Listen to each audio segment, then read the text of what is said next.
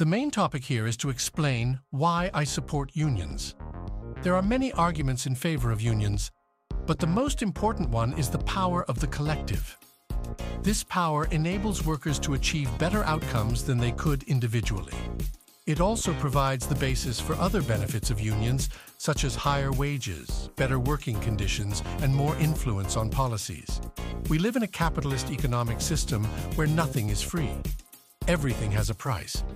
Even in a socialist economic system, nothing would be free, but things would be more equitable.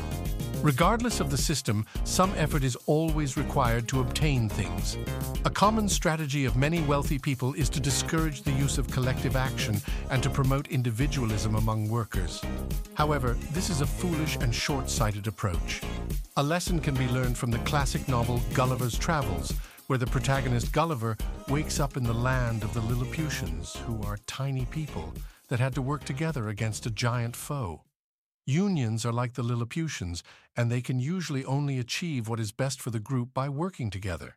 Some people like to discourage others from participating in unions by highlighting the cons, but in this instance, the positive aspects of a union and collective bargaining far outweighs the negative. Wealthy sports owners utilize collective bargaining to secure favorable outcomes for themselves. They understand the strength of speaking with a unified voice and negotiating as a group.